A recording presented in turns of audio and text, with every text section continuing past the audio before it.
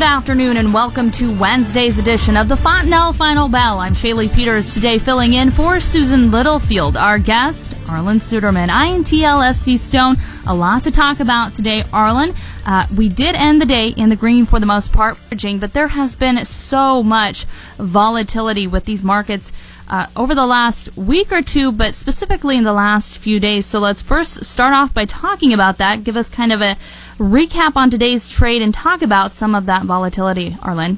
Yeah, and really to put this week in perspective, we need to go back and talk about what had been happening this spring.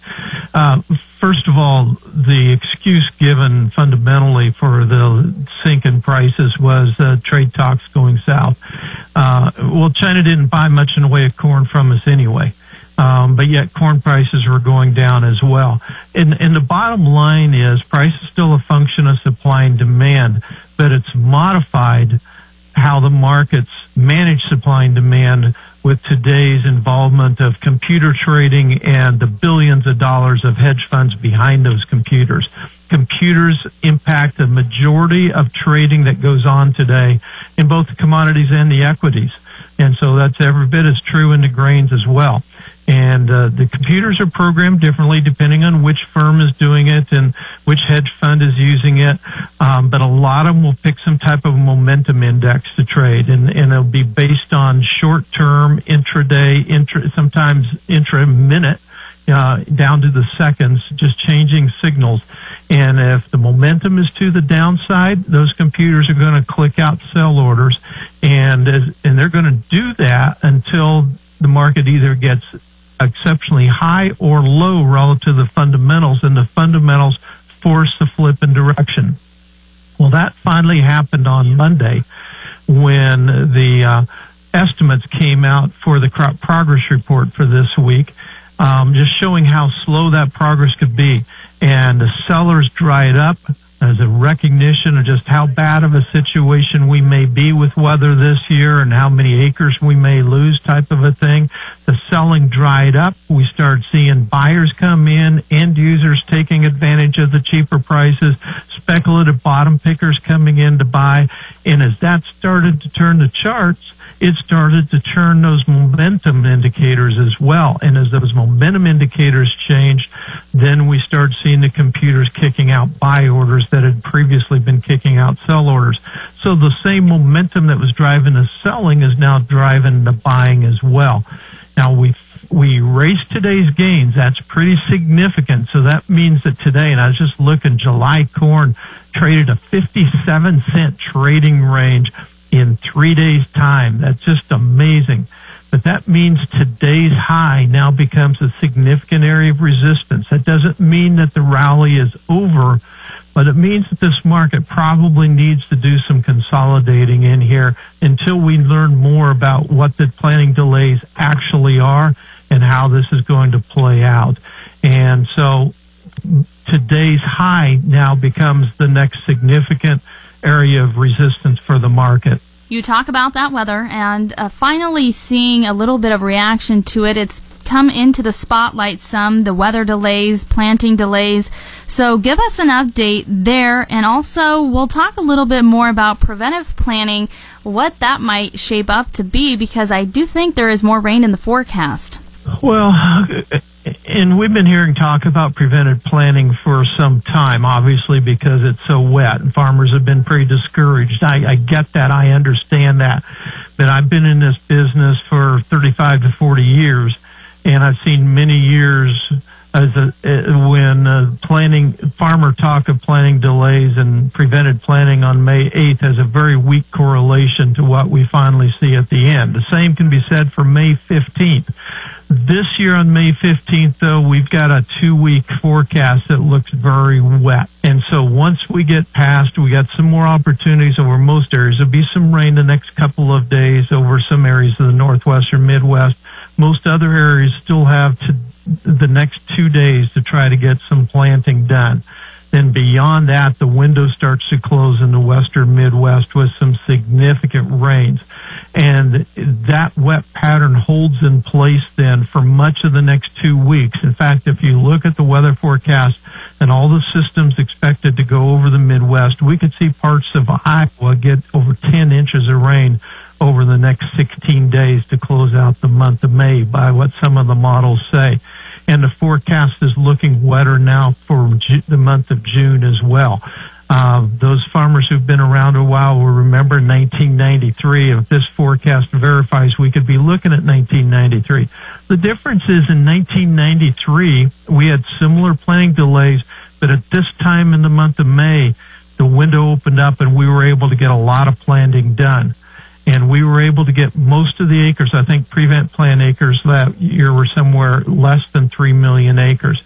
This year, if the forecast verifies, we could see 10% of the whole U.S. corn crop that's in the western Midwest not get planted, and there could be more. And that doesn't even talk about some of the acreage that needs to be replanted. There's a lot of acres out there that need to be replanted across the Midwest that may not get replanted. So this could turn out to be a record year for prevent plant, reducing acres. And then you talk about the possible yield reductions.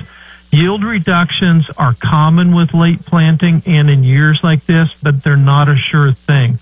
You can still have a very favorable summer and still get some decent yields, but it does increase the odds of lower yields as well. So if you put it all together, the potential is there to dramatically tighten the corn balance sheet, and I think the odds are improving now to at least somewhat tighten that balance sheet. Again, our guest today, Arlan Suderman, INTL FCStone. You're listening to Wednesday's edition of the Fontenelle Final Bell on the Rural Radio Network. I'm Shaylee Peters. And we're back here again this afternoon with Wednesday's edition of the Fontenelle Final Bell. I'm Shaylee Peters, joining you on the Rural Radio Network. Our guest here again, Arlan Suderman, INTL FCStone. Talked about grains in that first segment. Arlan, we're going to shift our focus now to the livestock and talk more about that African swine fever. Spreading, continuing to happen in China and other countries, and continuing to have an impact on their markets and ours. Give us an update on ASF. Well, China is getting bold. They're saying that their breeding herd is down about 22%, with hog feeding down 20%. So they're getting bold. Our numbers are at least twice that much, and in the major production areas, over 50% down. And we continue to be confident in those numbers. I continue to have weekly conversations with our team in China. And there are others in the industry now who have connections, who find sources in China that are starting to come out with similar numbers as well. So we're getting encouraged by that from a standpoint of what the opportunities are for the U.S. meat industry. Keep in mind that we're monitoring meat prices in China, and meat prices remain pretty stable. We saw a period of volatility now as China is pulling pork from its reserves. That has stabilized the meat prices. Our confidence isn't real high on the size of those reserves, but the best information we've been able to get would suggest that the size of reserves and the current path of usage would suggest those reserves will be used up by September or thereabouts. So that's why we're looking for a significant uptick in shipments of U.S. pork to China by the last quarter of this year.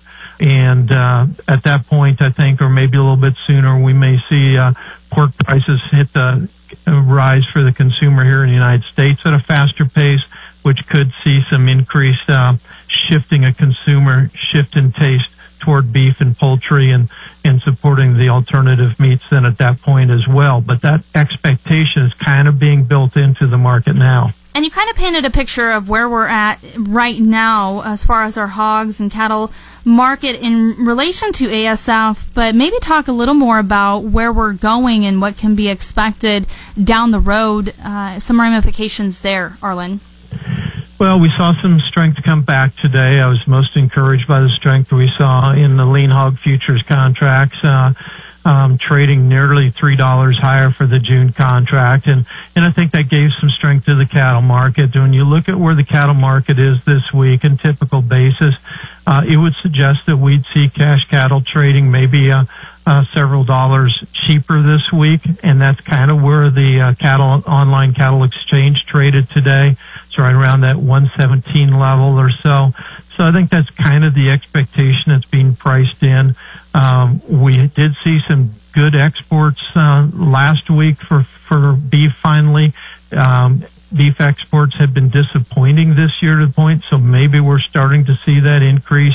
And I think as we see world hog prices go up, we'll see demand for U.S. beef on the export market increase as well. So we're seeing a little bit of underlying strength start to come into these markets, maybe start to build a base that they can start building on once again. And then finally, of course, the tariff talk is kind of just an ongoing daily conversation. So an update there, Arlan, and maybe a look to the outside markets and how they are influencing the livestock trade. Yeah, last week, Susan and I talked about the fact that what's been happening between China and the United States really comes right out of the playbook of negotiation from a U.S. government commission study back in 1985 on how to negotiate with China, what to expect out of them, and what they did a week ago Friday in reopening the points that we thought were already negotiated is really out of their playbook. And then President Trump's response to that was really out of that playbook and the recommendations of that study as well to quote unquote throw them off balance with a counter tactic. We've seen an escalation of the tensions between the United States and China. Now we're starting to see the rhetoric calm down a little bit. We understand that the conversations are continuing to take place between the two sides. I think that President Trump got their attention, but the next step that he has to do is give them an out. They have to have a way to save face in front of their population and in front of the hardline leadership of the Communist Party back home. So that will be the next challenge.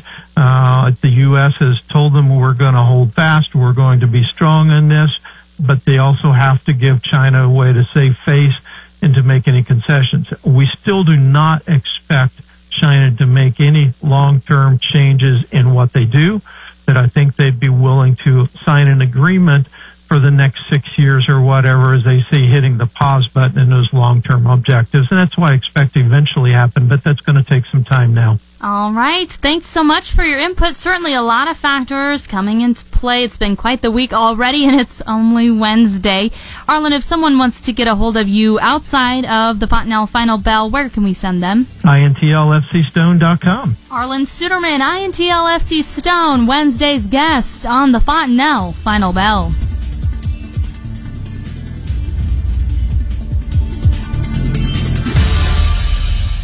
You're listening to the Rural Radio Network.